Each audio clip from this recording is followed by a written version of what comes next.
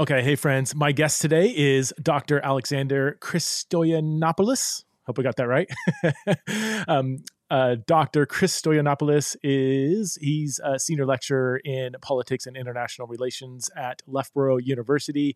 He also he completed his academic studies at the University of Kent, covering disciplines such as economics, international relations and European studies, and politics and government, with some theology and religious studies for his PhD. And he is the author of the book Christian Anarchism, a political commentary on the gospel, which is a focus of this conversation.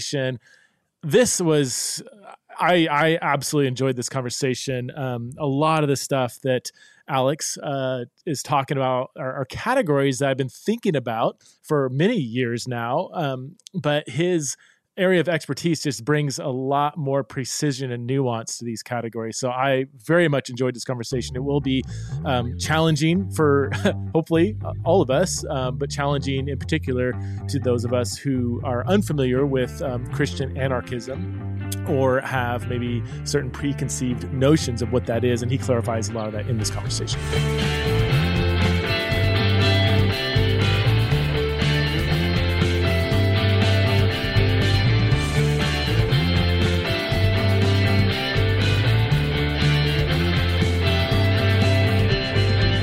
All right, hey friends, I'm here with Alexander.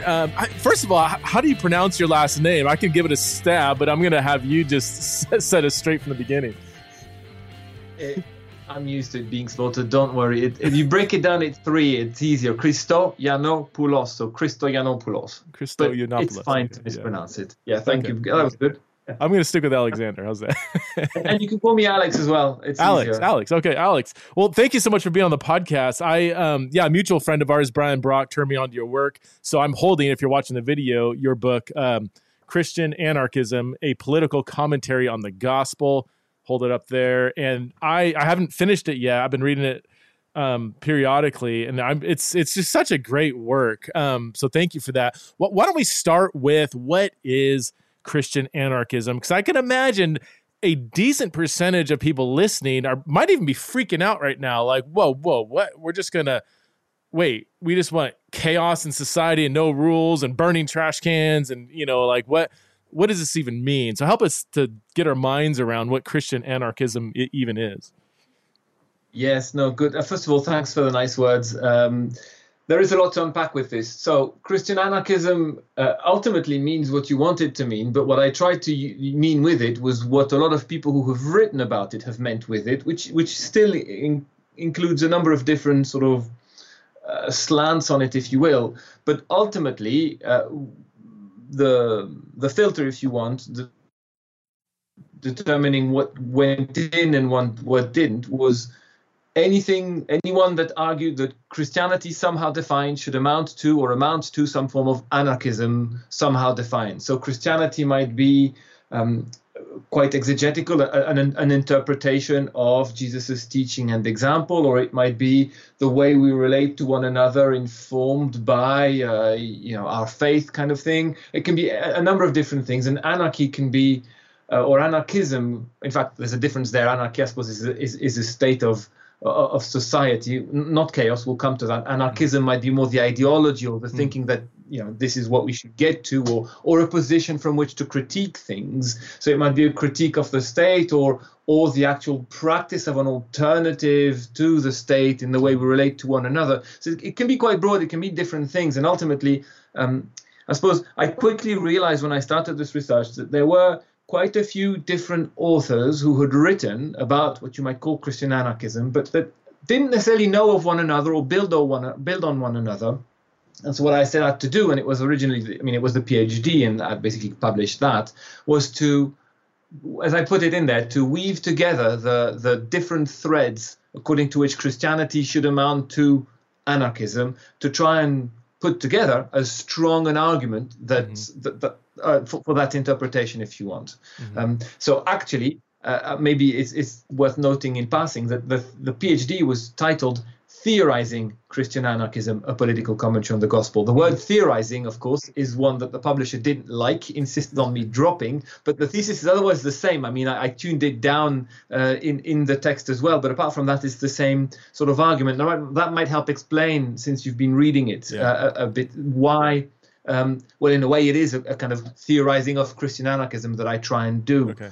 So I didn't go out and interview people. I could have done. I didn't. I just looked for what was written, I suppose, in support of Christian anarchism. So that started with Tolstoy. I mean, we might go to who it includes in a minute, but it kind of broadened to others. Now, anarchism is a commonly misunderstood term, of course. We commonly associate it with violence and chaos and, what did you say, burning and no rule. And it's, of course, a misinterpretation that all anarchists often find themselves frustrated by. So it's not without explanation why people associate it with that. The term anarchism was coined in the 19th century. In fact, it was already a term that existed as something slanderous. An anarchist was someone who did favor chaos and the like, or who was naive enough to think that we could govern ourselves, or that human beings could I suppose govern themselves peacefully without government or a state. Mm-hmm. Now, so the first positive use of the term, Pierre-Joseph Proudhon, famous anarchist, it comes in the 19th century. And the people who associated themselves with the term were, let's be clear, originally mainly sort of working class movements, people who came out of the socialist tradition, really broadly conceived, and who argued that the kind of change that people wanted on the left, I suppose, then couldn't be achieved through the state, that the state was a lure or something dangerous, that it would end up just reproducing structures of oppression, repression, etc. So there are people who, at least originally, seek, I suppose, socialist political change or left-leaning communism. I mean, there are anarcho-communists, and it gets complicated, but let's call them as part of the broad socialist tradition, at least originally, but who distrust the state or are wary of working through the state in order to achieve any such improvement. Now, some of these anarchists at the end of the 19th century take on the method of the dynamite, of throwing bombs and assassinating members of the elite. Let's be clear, someone did some research. In total, they kill about 300 people. But on the scale of some of our bombs that we witness today, this is a lot less.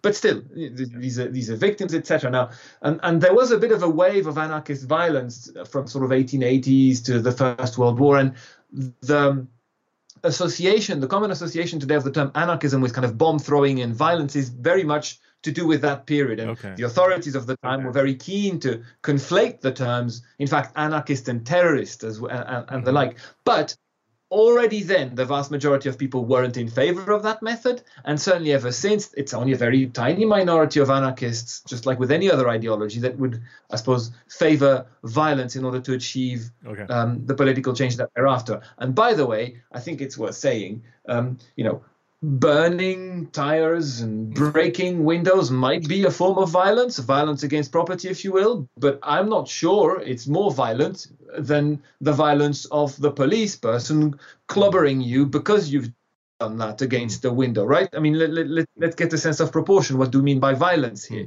But yes, the term is typically sort of associated with violence, burning, and chaos. Oh, it very much isn't about chaos. It's a way. I mean, anarchists, I suppose, think that we can govern ourselves without the structure we typically associate with the state today. It doesn't mean rulelessness or not abiding by certain principles and ways of doing things. But those ways of doing things are much more democratic, much more, I suppose, egalitarian in some sense, kind of equal dignity to all. Everyone's included. You want to try and reach decisions by consensus. So it's not chaos at all, but it's a different form of governing ourselves as a community, if you will. Sorry, long answer, but that's helpful. So I mean, the word itself, if you just take the root meaning, just means what, like no ruler, or archy is a funny suffix. It's the same. It's similar to the Latin prefix pri, as in prince, principle, principality. But it's archy is both the ruler or in some sense some sort of principle, which kind of confuses things. Now, typically people say it basically amounts to saying no rule or no government. This is where I suppose I want to sort of complicate things a little bit further, if I may. Sure. Anarchists aren't only against the state, and I should perhaps confess that in the book I very much focus on that. The anarchism of Christian anarchists is very much focused as a critique of the state. Most anarchists today would certainly argue that anarchism is more about opposition to various forms of dominations and hierarchies, including the state, but not necessarily only so. So there's a long history in the anarchist movement of criticizing churches, a strong anti-clericalism, including among Christian anarchists, for reasons we might come to later. But also gender, racial hierarchies. I mean, hierarchies between species for some people. Hence some anarchists being kind of vegan, etc.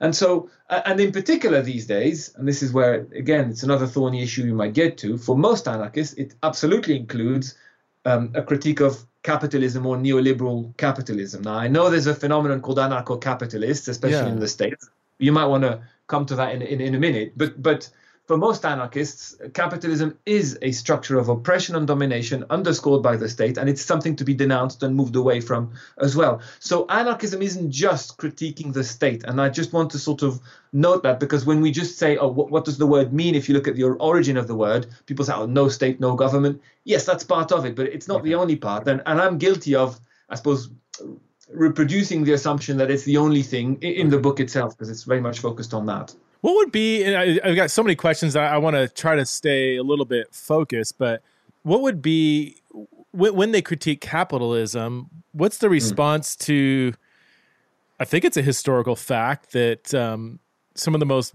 bloodthirsty regimes we've seen that have led to the death of millions and millions and millions of people have been socialist systems. Like, do we have an example of a socialist system where it hasn't led to some form of almost fascist, basically the same thing that you're trying to critique, sometimes even on a worse level? Do they just say, well, it still is better on paper, it's just there's been bad people at the helm of these movements? Or so there's a lot to say about that too. Now, first of all, it's not like the only alternatives out there are sort of totalitarian socialism or capitalism. Okay. We mustn't confuse, I suppose, capitalism with democracy or even a functioning economy. The question is how that economy functions.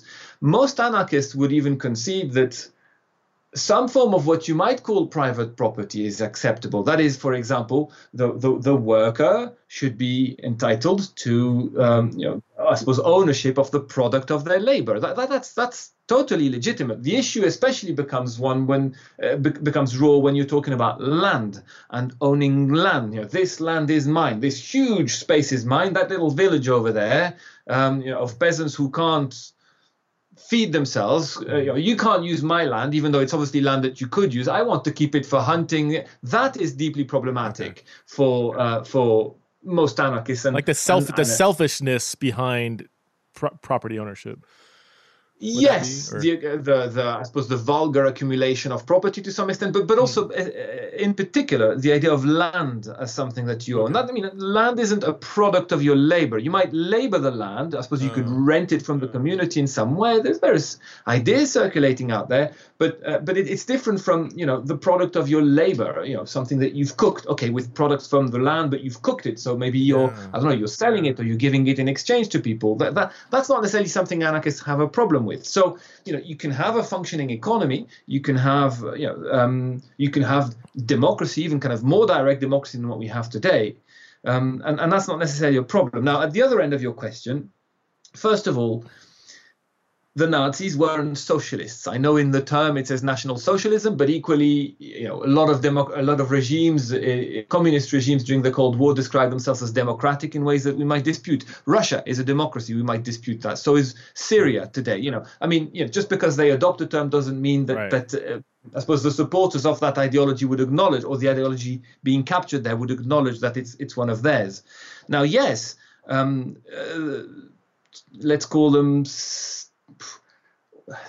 state communist regimes, totalitarian socialist regimes such as Stalin's or Mao's were particularly bloodthirsty, but Hitler was too. It wasn't really socialist. It was much more kind of Nazi or fascist. I mean, there's a better term than socialism. Socialist models that aren't bloodthirsty, there's plenty. You just look at, I don't know, Scandinavia today, or various regimes where there's more redistribution. There's still, by the way, there's still a form of capitalism, but a more socialist-leaning one, if you will. I mean, they're less free market and laissez-faire than, say, the US today, or even the UK. So, there are examples there. And to kind of close the loop on your question, anarchists would precisely say that they had warned you in the 19th century that reform, socialist reform if you want, or communist reform through the state will result in a dictatorship of the kind that you get with Stalin, etc. It is not through the state that you're going to get that change, not top down, but together, bottom up, as a community working together directly with each other in a direct democracy kind of way. That's the way you're going to achieve the kind of balancing of liberty and equality, by the way, that anarchism very much stands for. So we're often told that, these things can't be held together, and communists or socialists value equality over liberty, whereas Democrats and capitalists value liberty over equality. Anarchists have all along argued that both of these things are equally important and should be held together, and they're very much passionate defenders of both. Okay, let's focus, I guess, now on more Christian anarchism, because we're talking kind of broad brush anarchism, and as you say in your book, a lot of traditional anarchists would consider it incompatible with Christianity, because here you have a God, an authority figure and everything. And I think you explained it really helpful that it's kind of the nature of the authority that's being rejected by anarchism, that if you apply that to Christianity, not Christendom, but like actual, Yahweh-centered Christianity, like that the leader at the helm, God, the creator, is not the kind of leader that is being rejected by anarchism. So, what are some distinctive features of Christian anarchism? And I hear 90% of my audience saying, what about Romans 13? What about Genesis 9?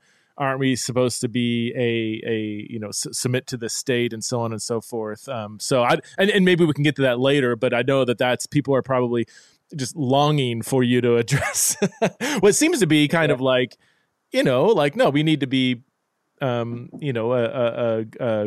group of people who are submissive to the state. Obviously, if they ask you to, break Christian conscience or do something evil, then we say no to that. But if anyway. But that's quite important. It's exactly how much, but yes, it's exactly how much can it ask. But yes, no, good. Look, excellent questions. Again, huge questions. And sorry, I get carried away. Do stop me. You're fine.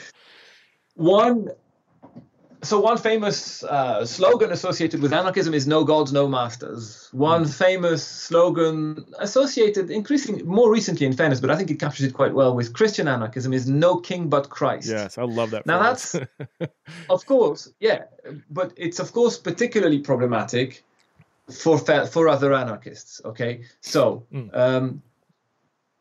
By the way, I hope I'm still connected, because I can see the image breaking up. You're fine. Yeah, you're fine. My internet could come in waves, and so it might slow down. But yeah, you're fine. Okay, fine. My end.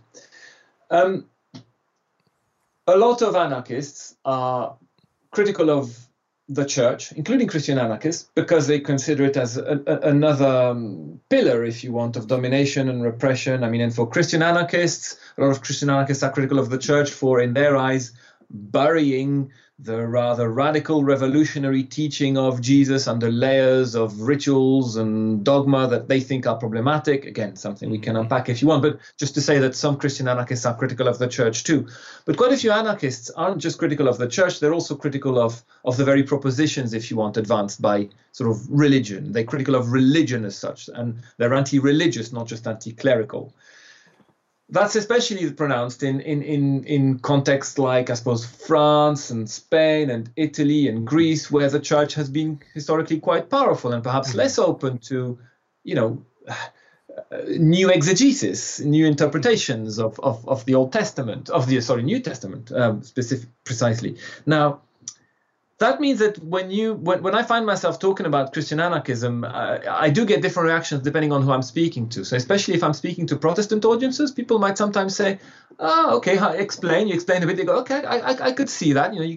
I can wheel out a number of passages, and we could come to that if you want." And it starts making sense because it's fairly consistent throughout Jesus' teaching. An example that non-violence is quite critical. I mean, to name the two main things, it's about non-violence, therefore also rejecting the violence of the state, but also being critical of idolatry, the idolatry of the state, or the idolatry we perform through the state. These are the two main currents, if you want, of interpretation. So people can kind of see that. Whereas if you mention it to French, let's call them comrades for a minute, or Spanish ones or Greeks, people go, "What? No, that's a contradiction in term. You can't possibly be a Christian anarchist." And I think the way I like to put it is like this: is if for you it is essential in order to qualify as an anarchist that you reject religion, then Christian anarchism is a contradiction in terms it's not possible. Okay. But if anarchism for you is defined around the criticism of the state and various structures of domination, then you can be a Christian anarchist. That is, an anarchist whose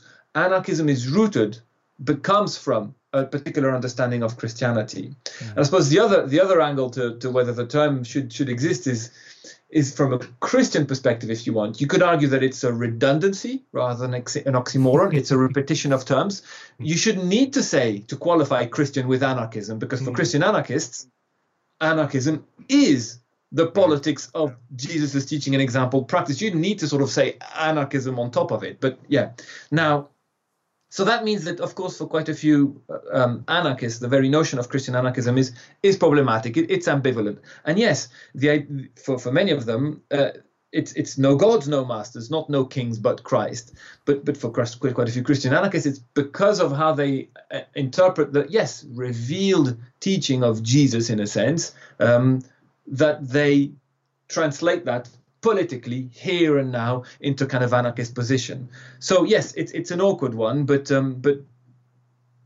that's kind of the way it gets navigated. Now we could come to various passages if you want, but hopefully that answered that question at least. That's good. Yeah. So I guess the big one for me is, or not so much for me, but I think the misunderstanding is like, okay, so should Christians obey the laws of the land? Should I observe the speed limit? Should I do I have a right to plant a tree on my neighbor's property? Because say if I didn't really think private property was a Christian value, like what does it mean to live within the system? Like, are we to be rebelling against the system because there's no king but Christ? And if Christ didn't tell me to drive 65, kilometers an hour, then I don't need to obey that law. It's a man-made law. It means nothing to me. Or is there kind of a quiet subversiveness to where we have a confident indifference, in a sense, to how the state's trying to rule things, but we're just fundamentally not giving our allegiance to the state? And these are quite, as people, say, well, you sound like a Christian anarchist, Preston, or you don't sound like one. I'm trying to sort out, and I don't need a name necessarily, but there is a lot when I read your book and I read other things, Jacques Ellul and others. Like I'm like, man, I resonate with so much of what they're saying. That's where I'm trying to sort out kind of where I'm personally at on this whole discussion. Yeah, no, totally fair enough. And again, these are really interesting questions. Let me start with saying this. I like to sometimes pause and note that, to quote Landauer, the state is how does the quote begin? The state isn't some sort of, I forget how it goes, but it's not just something out there. The state is us. The state is what we do to one another. The state, he says, is a relationship. It's a way we relate to one another. The state is populated by human beings. So let's just start by noting that precisely this. It's just about how we relate to the state. It's how we relate to one another through and with the state being part of our relationship, or the way we relate to one another, if you see what I'm saying. So the question of how you react to it, once you subscribe to the argument that Christianity at least amounts to a critique of the state, because the state is violent and we shouldn't be violent to one another, because the state is a form of idolatry and God asks us not to do that. The question then becomes, what do you do about it? And here I think, again, judging from the arguments I've read. And I should say, there's very little in the book that's mine. It's basically the voices out there that I bring together to try and get them to speak together and make the case as strong as possible for Christian anarchism. And when you bring these voices together, it's fair to say, I guess, a spectrum of possible actions ranging from, and let's go straight to Jesus's examples, from from turning the other cheek to the overturning of the tables. Mm-hmm. But beyond that, I think you're beyond the illustrations given in the text of what's allowed, right? So at the one extreme, it's not reacting. You're still reacting when you're turning the other cheek. You've been insulted. The way you react, I mean, we can go into the text, is not ignoring the insult. I mean, there has been an insult, but you're kind of saying, well, have another go then, or I'll walk the second mile, or here's the cloak as well. It's a reaction that sort of subverts the original intention to some extent, because you refuse to be insulted. You're almost you've noted that something's been done there, but you're trying to go beyond the usual kind of opposition and almost welcoming the other into reflecting on what's just been done. I mean, But at the other end, you've got the overturning of the tables, which Christian anarchists will point out is not violent, as in violence against human beings. There is a whip in one of the texts. It's the text that's got the cows and the sheep, I think. It's probably used for the animals. There isn't any evidence in the text of violence against human beings. Right. But yes, there is. Jesus is upset. Den of thieves, etc. He's overturning the table. So and the Christian anarchists I've read about, to the extent that they then kind of decide on how to act and react to a particular context. Precisely their actions range from turning the other cheek to overturning the tables, or to put it the way the Catholic workers like to put it. I like that saying. Comforting the afflicted and afflicting the comfortable, caring for one another, caring for the lost sheep, caring for the downtrodden, but also speaking out when there is injustice. Now, so let's be very clear, like other sort of more secular forms of non-violent action, if you want, it's not about just passively letting injustice happen. There's a reaction, but that reaction is non-violent. That's quite clear. It's difficult to argue that you can be Christian and violent as far as Christian anarchists are concerned. Jesus is pretty consistently rejecting violence and preaching forgiveness again and again, even unto his very death. Mm-hmm. Now, in terms of then what do we do, 65 miles per hour and other things that are imposed on us by the state, let's remember that Christian anarchists are necessarily, sort of unaware that the idea is to live together in society. We can come together and agree on particular rules or ways of doing things that are hopefully revisable. If I take issue, well, let's sit together and argue. Should we do this differently? The way we do things now is we vote every few years, and then these people go on and do things for us, apparently in our name. They don't consult us on everything that they do. And I suppose what we get is some sort of approximation of democracy, but it isn't really democracy. It's much more vibrant ways of doing direct democracy, and where also it's not just the majority that imposes its will on the rest, but where you try and coordinate things together, again, by consensus where possible. So is the right limit 65 miles an hour, 55? I don't know, but I do know, because there's plenty of scientific evidence, that driving fast becomes dangerous to fellow human beings. So perhaps we want to come together and find ways of not doing that too much, because it kills, and that's not something we want. Mm-hmm. Now, it's, first of all, not like these things wouldn't be an issue in an anarchist society. Of course, we need ways of organizing things together, but again, hopefully directly accountable and democratic. Mm-hmm. The question is then, what do we do, given that our context is the one that it is here, right? We have states, they make rules, we get to vote now and then, sort of. And here, I suppose to get to Romans 13 or render unto Caesar, the two main passages sent, lobbed over to Christian anarchists. What about that? And well, start with render unto Caesar. I could go through the episode, but there's a dialogue. They're out to trap Jesus, and eventually he gets them to produce a coin. He doesn't have one. Caesar's face is on the coin. In the Roman world, one's face on something denotes ownership. I mean, today, the notes I wear, I carry on me, have the queen on it. It is her property. I'm not supposed to burn it because it's her property. That carries on to some extent. Well, he says, in that case, render unto Caesar what belongs to Caesar, and to God what belongs to God. We often forget that bit. Now, the question then to follow Elul is, what belongs to whom? Well, coins, public monuments, that kind of thing is Caesar's. He wants it back, give it back to him. But life belongs to God. And so a lot more belongs to God and is therefore kind of God's to ask. Or and then you get to, what is he asking of us? Well, that's the New Testament, etc. So in Romans 13. So real quick with the render unto Caesar, he's not promoting some kind of like give your allegiance to the state or even celebrate the state. It's kind of like it's almost like an indifference, almost like, yeah, his face is on the coin. Sure, have your stupid coin. All of creation belongs to God, so let's make sure we have our priorities straight. Would that be kind of? I mean, I don't want to read too much into what he's saying, but he's not really endorsing the state at that point, which is how some people take it. But I Exactly. He's certainly not saying, stand up, put your hand on your heart and pledge allegiance to the state. There's none of that, because that would be a form of idolatry, which is the other main thrust of sort of Christian anarchist critique, by the way. So absolutely, exactly as you say. So, and that's similar in Romans 13, in fact. Now, Romans 13, first of all, these chapters didn't exist in the original letter, right? This is Paul's letter to the Christians in Rome, the heart of the empire. They've asked him what to do about this. There's insubordination. They're being repressed. They're being, as in, and this is proper violence against them. They're asking, what should we do? And he's basically counseling them away from violent insubordination. Romans 12 precedes Romans 13. Again, the chapters are imposed later. If you read them together, there's a build-up from loving, now what is it? I forget now, friends, and then family, and then enemies, and then that's when the state comes in.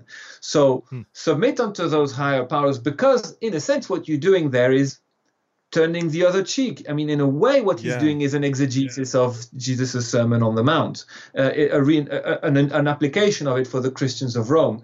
So yes, submit unto these authorities, at least up to and until what they're asking of you goes against, obviously, what God is asking from you. And that's when there's going to be a clash. And in that case, it's pretty clear you submit to God's will, as it were, or what he's asking of you, rather than what Caesar is asking. I mean, there's a lot more we could say, but let's just briefly, those two passages are the two main ones, as far as I'm concerned, well, for one, Tolstoy, the main Christian anarchist writer often cited in anarchist text, doesn't deal with, but Ellul and Eller and others deal with, and therefore together, I think they help shore up, if you want, the case for Christian anarchism. But they're also the main ones that come from the New Testament. You can bring in all sorts of bits from the Old Testament, but if I go Tolstoyan on you on this, I'd say, well, that's not Christianity as such. I mean, it's not yet the New Testament, the New Covenant. You can, I mean, yes, okay, there are echoes, but in so many ways, Jesus reinterprets a lot of the old law. Again, I know that's a huge debate, but for Tolstoy, if you're a follower of Jesus, it is Jesus who you follow, and he's been pretty clear on what to do. Tolstoy even doesn't have much time for Paul, who is, again, someone who comes after Jesus rather than Jesus himself. So, sorry, there, a lot to unpack. Well, I've done, because the work that I've done that related to this is primarily on nonviolence. So I would be an advocate of absolute Christian nonviolence. And this is why this conversation is so interesting, because it's very much an extension of that topic. And so obviously I've had to deal, I don't know if I've had to deal with Romans 13. I've never been particularly troubled by Romans 13 because it does come after Romans 12. I don't want to repeat everything you said, but it's, the ethic given to the church comes in Romans 12. The only command in Romans 13 is not to carry out the violence of the state, not to celebrate it, but to submit to governing authorities. But some people read Romans 13 as God sort of celebrating or endorsing the state, but that's not what's going on there. When he calls Rome a servant of the Lord, he's tapping into a deep prophetic tradition where Assyria, Babylon, Persia are all called servants of the Lord, meaning these wicked empires, God is so sovereign that he could even use wicked empires to do his bidding. Like he'll send Assyria to punish the northern kingdom. He'll send Babylon to exile the southern kingdom. These are God carrying out he's not celebrating Assyrians skinning people alive and burning down. It's not God's, but he's so sovereign he could even use these wicked empires to carry out his will. So I think Paul's, if you understand the Old Testament context of Romans 13, there is zero celebration of the state. There's an elevation of God's sovereignty to work through sinful structures, but they're still sinful structures. They're very, and I always tell people, let's make sure we balance out Romans 13 with Revelation 13, where now the same empire is called a beast who is empowered by the dragon, So there is no celebration of the state here. First of all, everything I'm saying, does that make me a Christian anarchist? Or because when I talk like this, people saying, yeah, you're basically Jacques Ellul, Yeah. I can see why they'd say that, because what you're saying resonates with what they'd be saying. So yes, I don't know if I'm not going to say whether you're a Christian anarchist. It's your decision, but certainly what you're saying is very much the kind of thing that they're saying. So yes, and two things further to that. First of all, the one passage from the Old Testament that Christian anarchists, those that I have read, who have written therefore, keep coming back to, it's the one that they cite above and all the others. They cite a few others now and then, but it's the most frequently cited one is 1 Samuel 8, which is precisely the story where, basically the Israelites give up on God, or rather say, we still want to be like other nations. We've heard your warnings. We don't know that it's dreadful. We still want that. And God says to Samuel, all right, well, give them what they want. And from then on, God does use those sinful authorities, including to do his work, but they're not exactly brilliant. They don't get a good reading through prophets and right up to Revelation. So exactly as you said. Furthermore, there's a nice little challenge, I think, for Christians who read Romans 13 as an endorsement of the state. I can't remember which Christian anarchist notes it, but it's the following. If you read that as God approving of the state, then you're going to have trouble saying that it doesn't also approve the Nazi state, the authoritarian state that you mentioned before, the sort of state communist states, because he doesn't make a differentiation there. It's the authorities. Now we like to think, oh no, but we don't mean now. We mean we mean the US of A, or we mean the UK. Well, but it's not clear that you can say that based on that text. So suddenly you find yourself having to tease yourself out of those implications. Christians in China and North Korea tend to read Romans 13 a little differently, or Russia, or it is very much a thick American lens that U.S. Christians read that passage through, but we got to remember he's talking about Caesar Nero was on the throne at that time, which was close to being a first century Hitler kind of figure. So I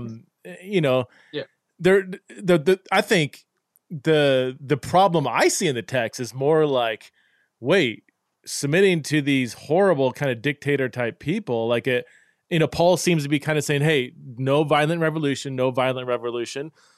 Yeah. The problem I see is almost opposite of what some Christians see. I'm like, well, wait a minute. Okay, no violent revolution, but surely revolution should be in the air here, Now that's not possible for a first century church with a few thousand people, but I mean, I don't know. If we're going to make a contemporary application, if you read it through the lens of people who are currently living under very oppressive regimes, that I could see the text being difficult from a different perspective. But yes, exactly. And then before I to that directly, if I also to say that, of course, there have been numerous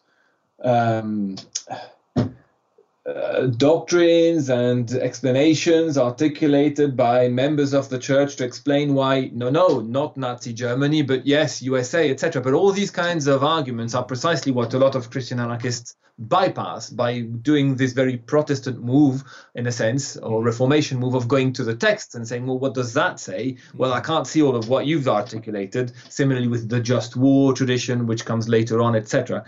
But in terms of what it means, I mean, this is, I think, part of what attracted me to this in the first place, and it's this very paradoxical method of, I don't know if it's resistance, but it's a response to injustice, to violence, to suffering, and it's to forgive and submit nevertheless. I mean, it's what Jesus says we should do, and he does again and again, even when he's arrested and he's on his way to being crucified.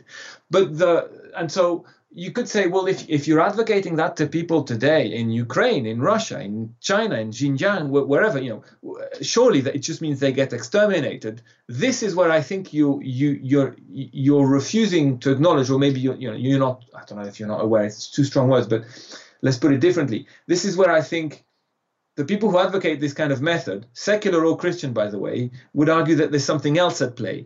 You don't, as a human being, because it's human beings do that to one another, you don't that easily go on slaughtering every single proponent of a movement that is opposed to what you're doing, but refuses to resist you violently. And this is what Gandhi perfected. Gandhi, inspired in part by Tolstoy and others, it's a method of non-violent response that in the end seems to turn the heart, if not of the actual oppressor, at least a lot of their supporters. There's a transformation at play. By treating your enemy who's about to, or your opponent who's about to slaughter you with love and forgiveness. I mean, you might get slaughtered along the way. By the way, resisting violently doesn't prevent you from getting slaughtered along the way too. But hopefully, it means you capture, in a sense, the moral high ground. You use that as a strategy. That's again what Gandhi perfected, and so many have done since him, and his movement. In fairness, he's not alone, of course. Leading to this evidence that we have by now, so if I can go into that briefly, Erica Chenoweth and Maria Stephan famously published in 2011 a book-length study that basically concludes that if you look at the last 100 years or so of violent and non-violent movements of resistance and kind of code them for whether they were successful, partially successful, or unsuccessful, they've got over 300 examples. Well, overall, the results are pretty clear-cut. Although both violence and non-violence fail more often than they succeed, let's be clear, non-violence fails twice less often, or succeeds twice more often, if you want, than violence does. And it also seems to lead to a sort of an aftermath that's more respectful of human rights and democratic values, etc. When you resist violently, if you succeed, the regime you tend to impose tends to be much more problematic. So, and part of how they explain this is precisely that if you act violently against an opponent or a group, you're typically going to pull the supporters of that group together, because they'll feel that fear. They can see the violence that your lot are doing on them. If you want, the spinners on the other side will be able to say, look how evil these people are, look how violent they are, terrorists, etc., enemies. Whereas if you act non-violently, it pulls these pillars of support apart. It makes it harder to justify. It makes it harder to dehumanize you. And I think that's partly what I don't know if it's exactly what Paul is getting at, or Jesus doesn't say those things in the text we have, but I think that they basically what they've done is I don't know if they've put the finger, but they're illustrating that method, and it's a sort of method of resistance that that is paradoxical, because you're submitting, you're forgiving, you're being loving, but you're still resisting, and it's also to do with what a lot of anarchists talk of as prefiguration. You're prefiguring in your action the kind of behavior you want to see. Again, you're being loving and forgiving. You're not dehumanizing. Sorry, I get carried out. It's as you know, Walter Wink has done work on the non-resistance passage, and I think he coined the phrase, militant nonviolence, or even Martin Luther King had that idea too, that I am aggressively, militantly opposing the forces of evil. The means by which is nonviolence, both because for him this reflects the Christian value, but also, as you said, it's been proven to be more effective. I think King said, people know what to do with a violent response. They don't know what to do when the person stands nonviolently resisting evil nonviolently. and he demonstrated that in his own life.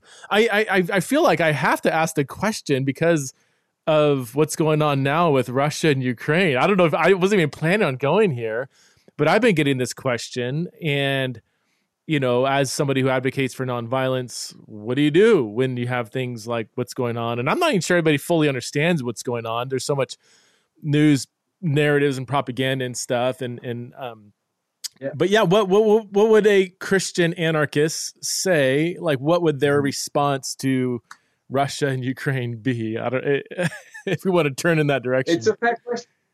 It's a fair question, Preston. I actually I happen to have written a short piece for this thing called The Conversation, which is a sort of news outlet for which only academics write in, if you will, but then it can get reproduced. And it's a short 1,000 word piece, precisely reflecting on or asking whether, stating that non-violent resistance can be just as effective as violent resistance. I've put it that way, even in that context. So now, let's get something straight. It's not for me or you or others to sort of lecture people on the front line and tell them, how they are to react. I mean, we can point to examples, we can inspire, you can try, you can argue, but ultimately, I don't know how I would react if my community was being bombarded. So I just want to acknowledge that. It's easy for me to say I sit comfortably here. I mean, all right, there's a nuclear potential threat, but it's some way down the line. I'm sheltered here, whereas it's harder over there now. But there are examples in Ukraine and in Russia of resistance that is nonviolent. So especially in the first week of the conflict, for example, there were examples of sort of Russian civilians walking up to a tank that was advancing and basically getting it to walk back. Although it would have to roll over them, otherwise the driver doesn't do that. They drive back. There are examples of the Ukrainian authorities directed all Ukrainians to sort of encourage them to take down all road signs to confuse the enemy, right? To sort of make it harder for them to move about in Ukraine. In Russia, there are plenty of people protesting despite considerable personal risks. I mean, yesterday, I don't know when your recording goes out, but yesterday evening, there was this news presenter in Russia. You might have seen. I saw that. Yeah. Set at the back, with a placard saying, and she was screaming a few things along the way. I gather, I didn't see the clip. No to war. This is propaganda. We've got to act against it. Now she's gonna lose her job. She's gonna be in serious trouble. So again, it doesn't mean no suffering, right, but you've instrumentalized the suffering because it's against yourself in a sense. Now, so that's why it's hard to sort of tell people, stick to nonviolence, because violence will still probably come your way. Yeah. But once again, I suppose my question is, are we sure that reacting violently is somehow better at promising sort of survival and no violence against yourself? No, I'm not sure. So obviously what's going on in Ukraine is not just non-violent resistance. There are examples like the ones I mentioned, but there's, of course, plenty of very violent resistance nevertheless. Sure. And that's what also complicates the picture with a lot of examples, historical examples we can look at, because very often there's both a violent and a non-violent wing pursuing some particular change. Yeah. But so what would a Christian do? What would a Christian anarchist advocate? Well, I go back to Tolstoy, the Russian who lived in Tsarist Russia, repressive Russia. He said, do not do violence. Yeah, I mean, Tolstoy's a weird kind of Christian anarchist because he's a weird Christian. He doesn't, he has very rationalistic understanding of Christianity. So he doesn't necessarily believe that just because he thinks Christ is God, but he just thinks it's kind of the rational teaching now, or what is reasonable to be done. So, but he would say, do not resist violently, because if you do so, you're only perpetrating the cycle of violence, etc., etc. So that would be the Christian anarchist line, I suppose. And I want to affirm everything you're saying and just repeat for myself. Like I don't know. I'm not like a war theorist. I'm not a political scientist. Here's, I guess, my theological response is the Christian ethic of nonviolence is designed for exiles living in Babylon. It's not designed to speak to, okay, what happens when Persia invades Babylon? What should Babylon do? And working in these very biblical categories, the New Testament gives us a blueprint for how exiles are to live and respond to their identity when the nations war. The nations will always war. They're going to war. They're going to do this, but they're the nations. Our fundamental identity is as an exile among the nations, not as a Babylonian. So I just don't, I don't know. I guess the one pushback is, but in the prophets, you do see the prophets critiquing other nations on moral grounds. So they don't just say, well, yes, I don't know, those are the nations. Like, they actually do call out the nations. And so there is, I think, a bit of tension in scripture here. What do you think about that? The Christian ethic of nonviolence just isn't even designed to speak to, it's not designed to speak to kind of, what this nation should do against this other warring nation. It's designed to help inform the Ukrainian Christians and Russian Christians how to live out your Christian identity in the midst of national conflict. Is that fair? Is there something there that I'm missing? Or I think it's fair, because these are questions that people ask themselves today, whether they're observing the conflict for afar or whether they're in it, now. So of course, I don't mean to say that just out of politeness. These are good questions. So first of all, two things. First of all, it was never meant to be easy. Jesus doesn't say it's going to be easy. Taking up your cross and following him is going to be difficult. It will divide. There'll be plenty of suffering. If you consider yourself a Christian and your life is quite easy, are you really doing what Jesus is asking? Which compromises have you made? Now, look, it's always easy to say you can always do more, and I appreciate that what Jesus is asking is demanding, but many of us maybe settle a bit too early, and for the slightly more comfortable process. So first of all, it's not supposed to be easy. Now, secondly, and this is again something I kind of elaborate a bit on in the book, because others have done so. Maybe we shouldn't be attached, and this is particularly challenging. Maybe we shouldn't be attached to being effective, to it working. There is an argument that maybe if you want the community of Christians or Christian anarchists, same thing from a Christian anarchist perspective, might just be a community in the margins that is critiquing, like the prophets of old, the current way of doing things, the current order, the Babylons and whatnot, but isn't too attached to its critique somehow necessarily working. You're still speaking the truth. You're speaking truth to power. You might be persecuted. You might not succeed in convincing others to join you. By the way, from that perspective, to convert to Christianity, properly understood, and therefore Christian anarchism, if you really want to go full on. But the attachment to having results might be part of the problem, and it might be precisely one of the things that tempts a lot of people into being a bit more forceful and a bit more violent, perhaps potentially, or compromising with violence, because we want to get that change, because we feel the injustice. So it's not to deny that there isn't an injustice. There's plenty of injustices out there, and it's not like there's no response. But it's in many ways it's a very heroic response, because it's precisely one that isn't sure it'll work. Despite what I said earlier. But I do think the evidence so far seems to, over the last century, seems to suggest that non-violence is not only arguably more ethical, but also potentially, it seems, more effective, as well as, from a Christian anarchist perspective, more faithful. Yeah. I've often said it's, the main question is, what is the way to live faithfully, not how to.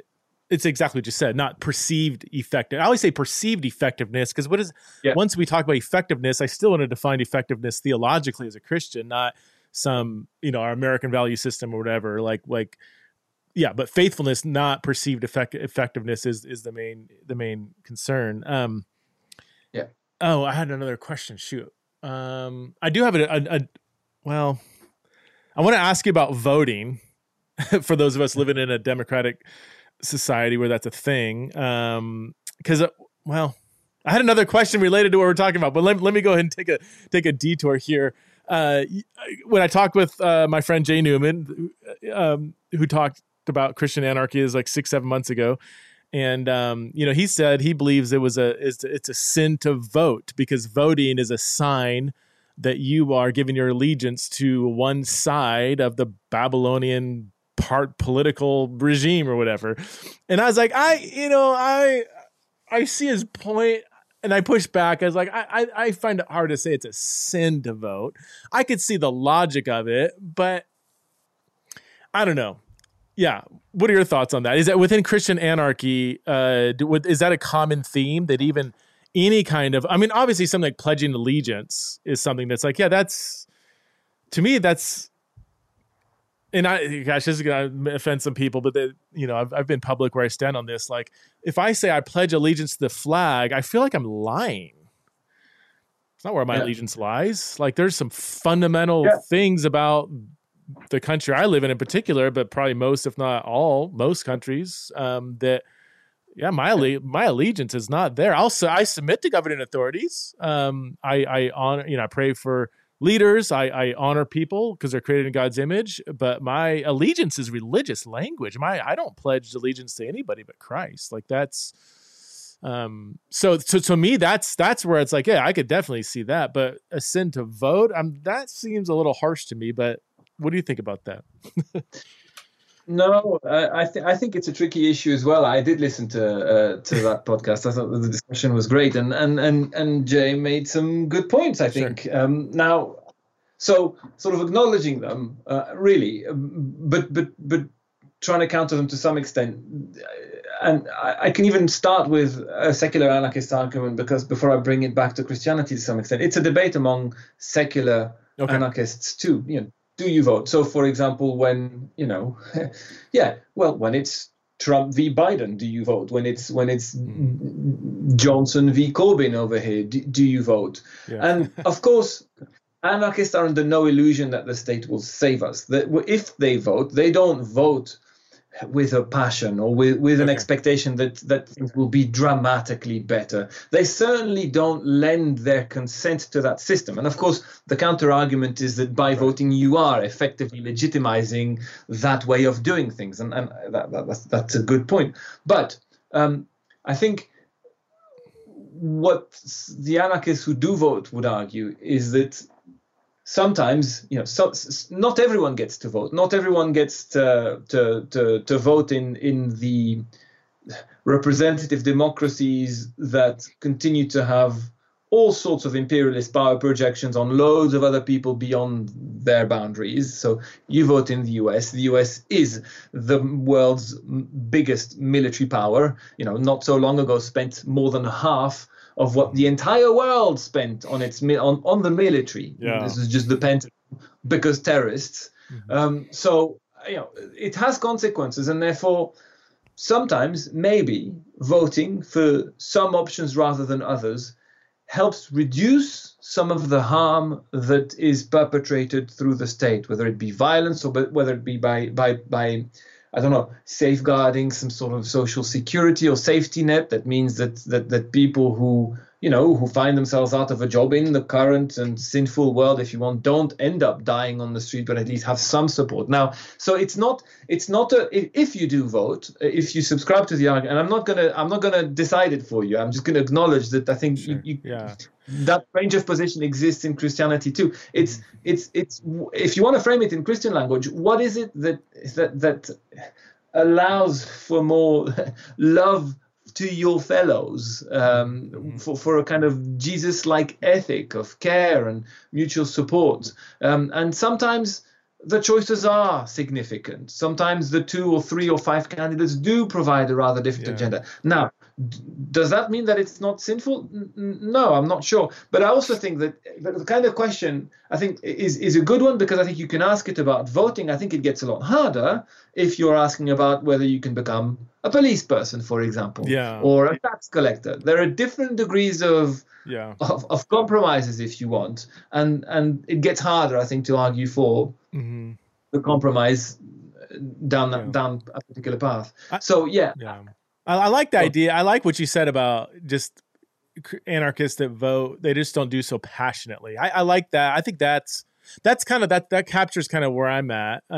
Where, it's I frame all my politics through the exile Babylon lens. So like, which Babylonian leader am I going to vote for? If you put it that way, it's like, just remember, they're still Babylonian. They're still fundamentally after power, and they will do what it takes to maintain power.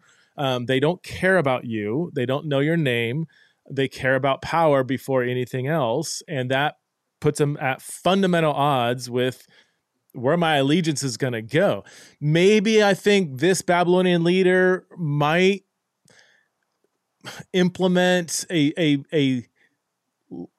better Babylonian society, maybe, but even that is we're basing our viewpoint on so much billions and billions and billions of dollars of propaganda. So for us to think like, oh no, this leader is going to be better for this, I don't know. You don't know. I don't know. Nobody knows. Like I like this one better. This guy's, has a tweets bad things and this one lies. And it's like the whole thing is just make sure you're not putting your allegiance there, putting your faith there.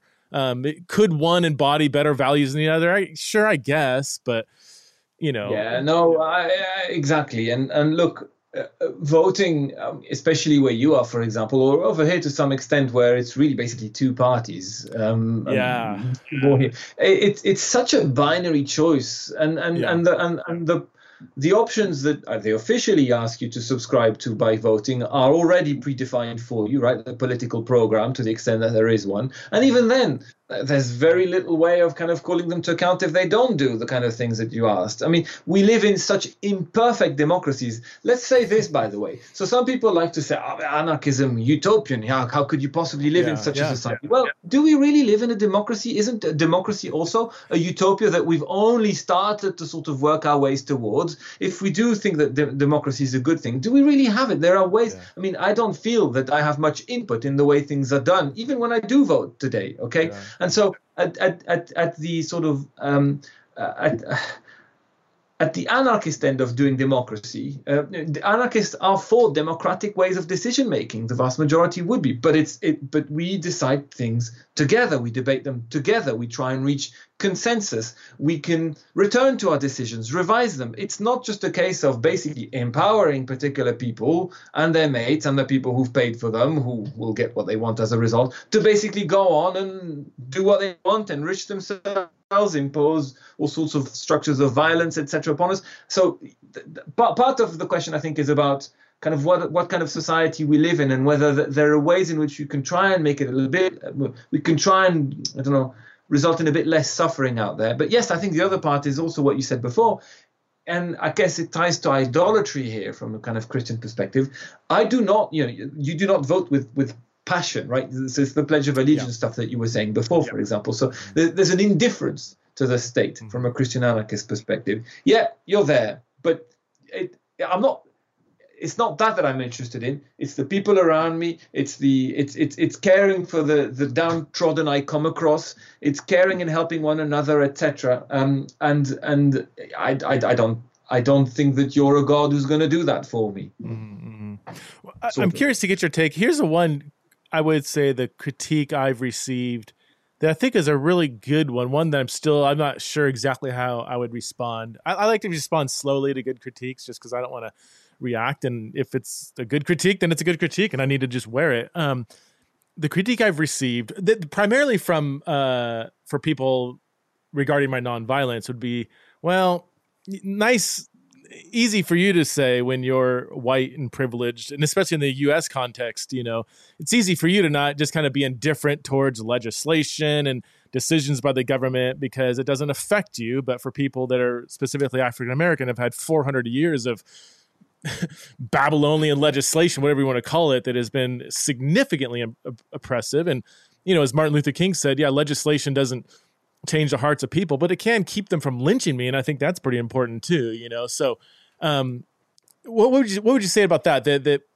there is a reason why many, not all, but many African Americans in particular in America are pretty invested in the politics of the day because they're more directly affected by that.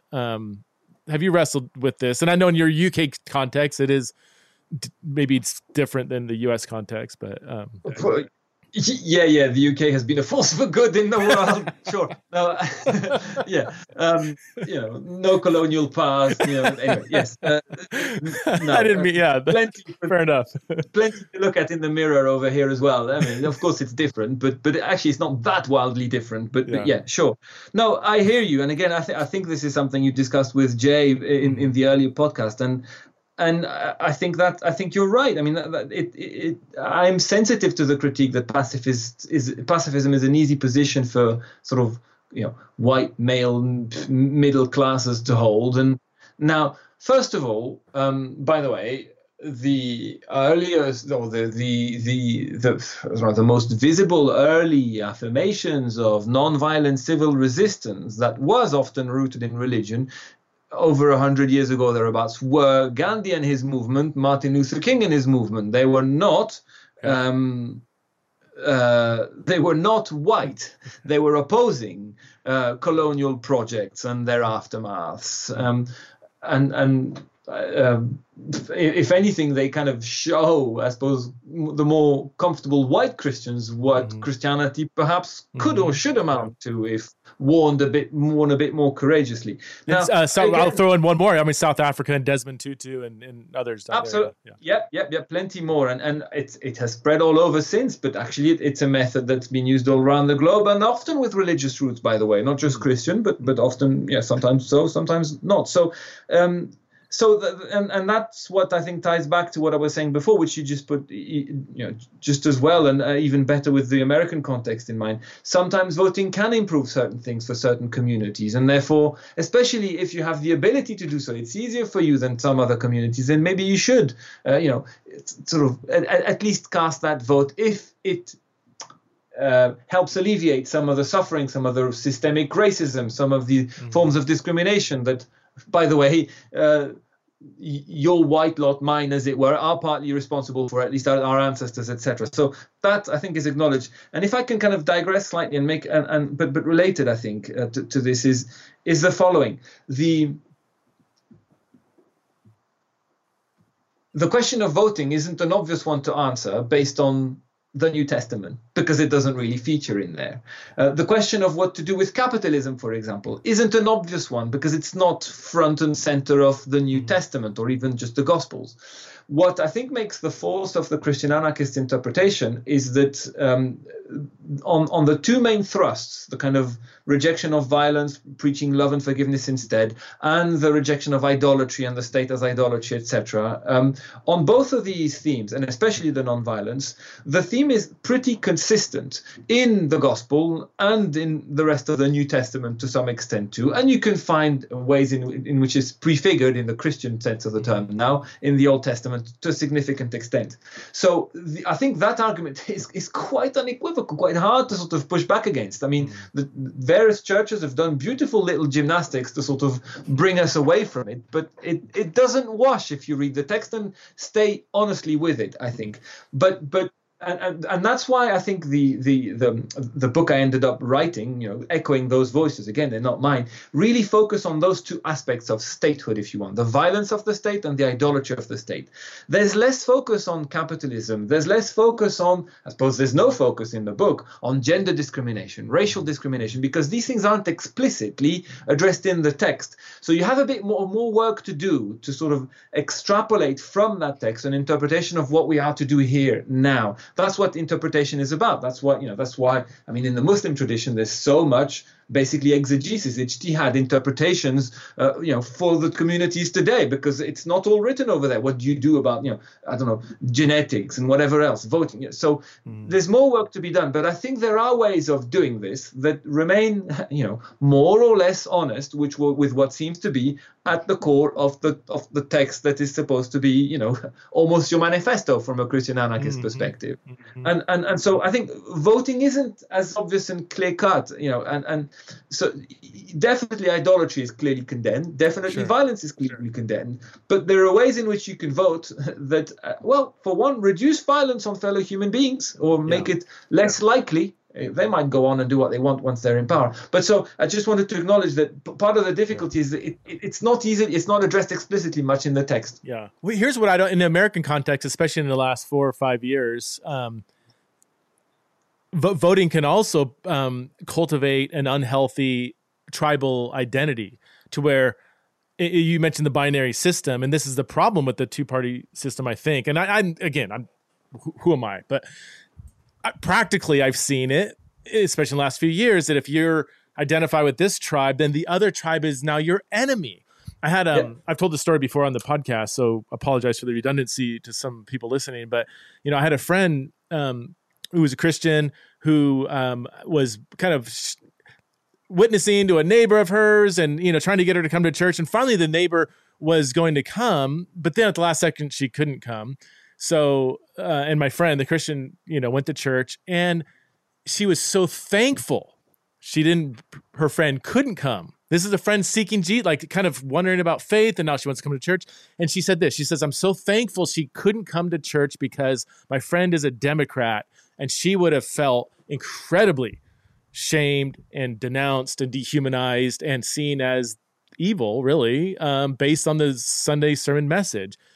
That is so sad on one, first of all. And secondly, it's a byproduct of seeing elevating or even participating in your kind of tribalistic identity, because in our polarized context, whatever tribe you belong in, the other tribe is your enemy. They're wrong, they're evil, they're bad, they're stupid, we mock them, and that it's I see it very much on both sides. And so that's where if somebody votes, there has to be some kind of measured indifference so that you don't see somebody who voted the other direction, who's also sharing bread and wine at the table with you, as your opponent, your enemy. Like if voting fosters that, then maybe we shouldn't vote.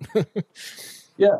Yes. No. Yeah. Look, to some extent, what you get in the way American politics is so polarized now, British to some extent, post-Brexit, etc., is kind of precisely what you get when you have a long run-up of a politics of dehumanization, divisive language, etc.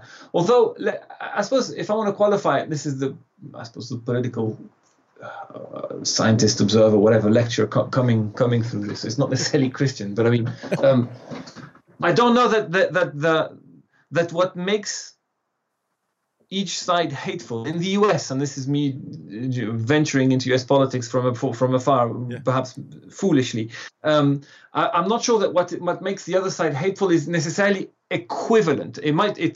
There's definitely now, by which I mean a lot of what you guys call the left, which we would consider barely center, in the US. A lot of what was disliked from that camp about Trump and the Trumpian version of republicanism was a politics of divisiveness, was a kind of crass, vulgar, racist, that kind of very divisive politics.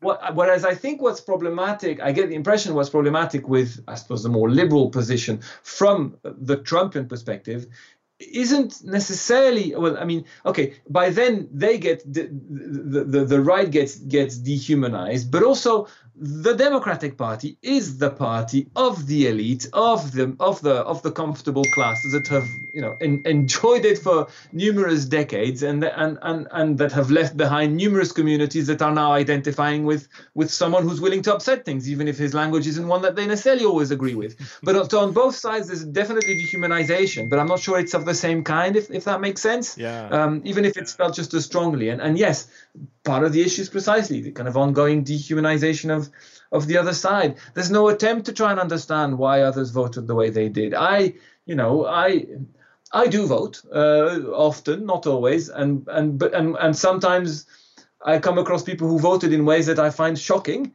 But I don't necessarily, therefore, spit at those people hatefully. I try and understand how is it? Because I happen to think that sometimes communities vote against their best interest. How come? So here in Britain, most of the communities that voted for Brexit, I can tell you now, I'm pretty confident, are going to be the ones that are most hurt by the process of Brexit. It's already begun. It's going to continue. So it's awkward. Why would they do it? So, but I think that's where you begin the conversation. It's not where you end it and throw mud at each other. Right. Yeah.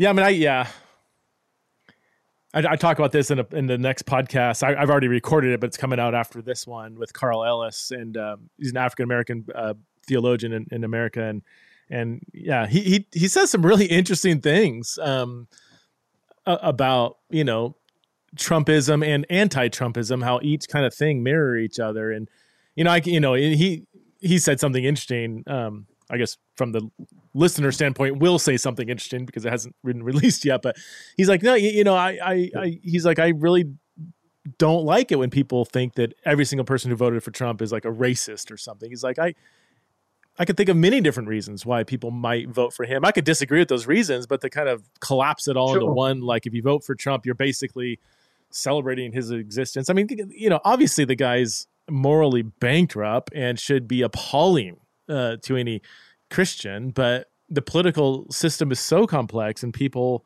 are complex. And there's many different reasons why somebody might vote in a certain direction, but you don't know that unless you actually have a conversation with people across different viewpoints. But anyway, 100%. Yeah. Well, hey, Alex, I've really enjoyed this conversation. I've taken you past. I feel like I keep taking people too long, but you've committed to an hour, so I want to try to honor that. But thank you for your book. Let me just say it again. The title, it's in the show notes, but it's called Christian Anarchism, a political commentary on the gospel. And you mentioned it in passing, but I just want to repeat that this work is not you kind of like preaching or saying, here's the truth. It's you surveying how Christian anarchists have explained certain passages, the concerns they have with various issues. And so it's a very, if I can say, a neutral work. And so that's what I appreciate about it so much. I felt like you were just giving an honest evaluation of here's where these thinkers have been, here's how they've treated this passage, here's how they've responded to this argument. So if you want to get a good handle on what it is we've been even talking about the last hour, I would highly recommend your book. So yeah, the link's in the show notes. Alex, thank you so much for... Thank you. Can I just briefly say that so first of all, thanks for these kind words. Secondly, absolutely, the work that was the PhD and became the book. Part of what makes it, I think, useful, hopefully, to others is, frankly, the loads of footnotes. Not if you're interested in them, but if you want to pursue, kind of look up, who said that, and what precisely, they're there because these are things that other people have said. So hopefully that's helpful. And just if I can plug this, as it were, there's that book which you can find for free if you know how to look online. I'm not in this to sort of make money, but your publisher's not going to like. But there's also.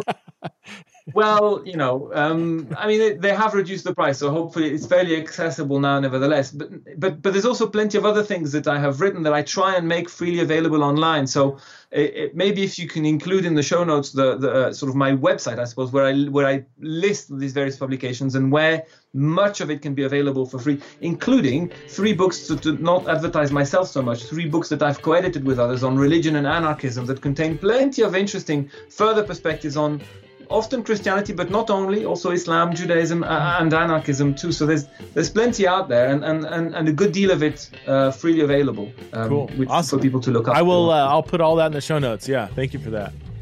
So thanks so much, Alex, for being on the show. Really appreciate you, and thank you for the work you're doing. Real pleasure. Thank you.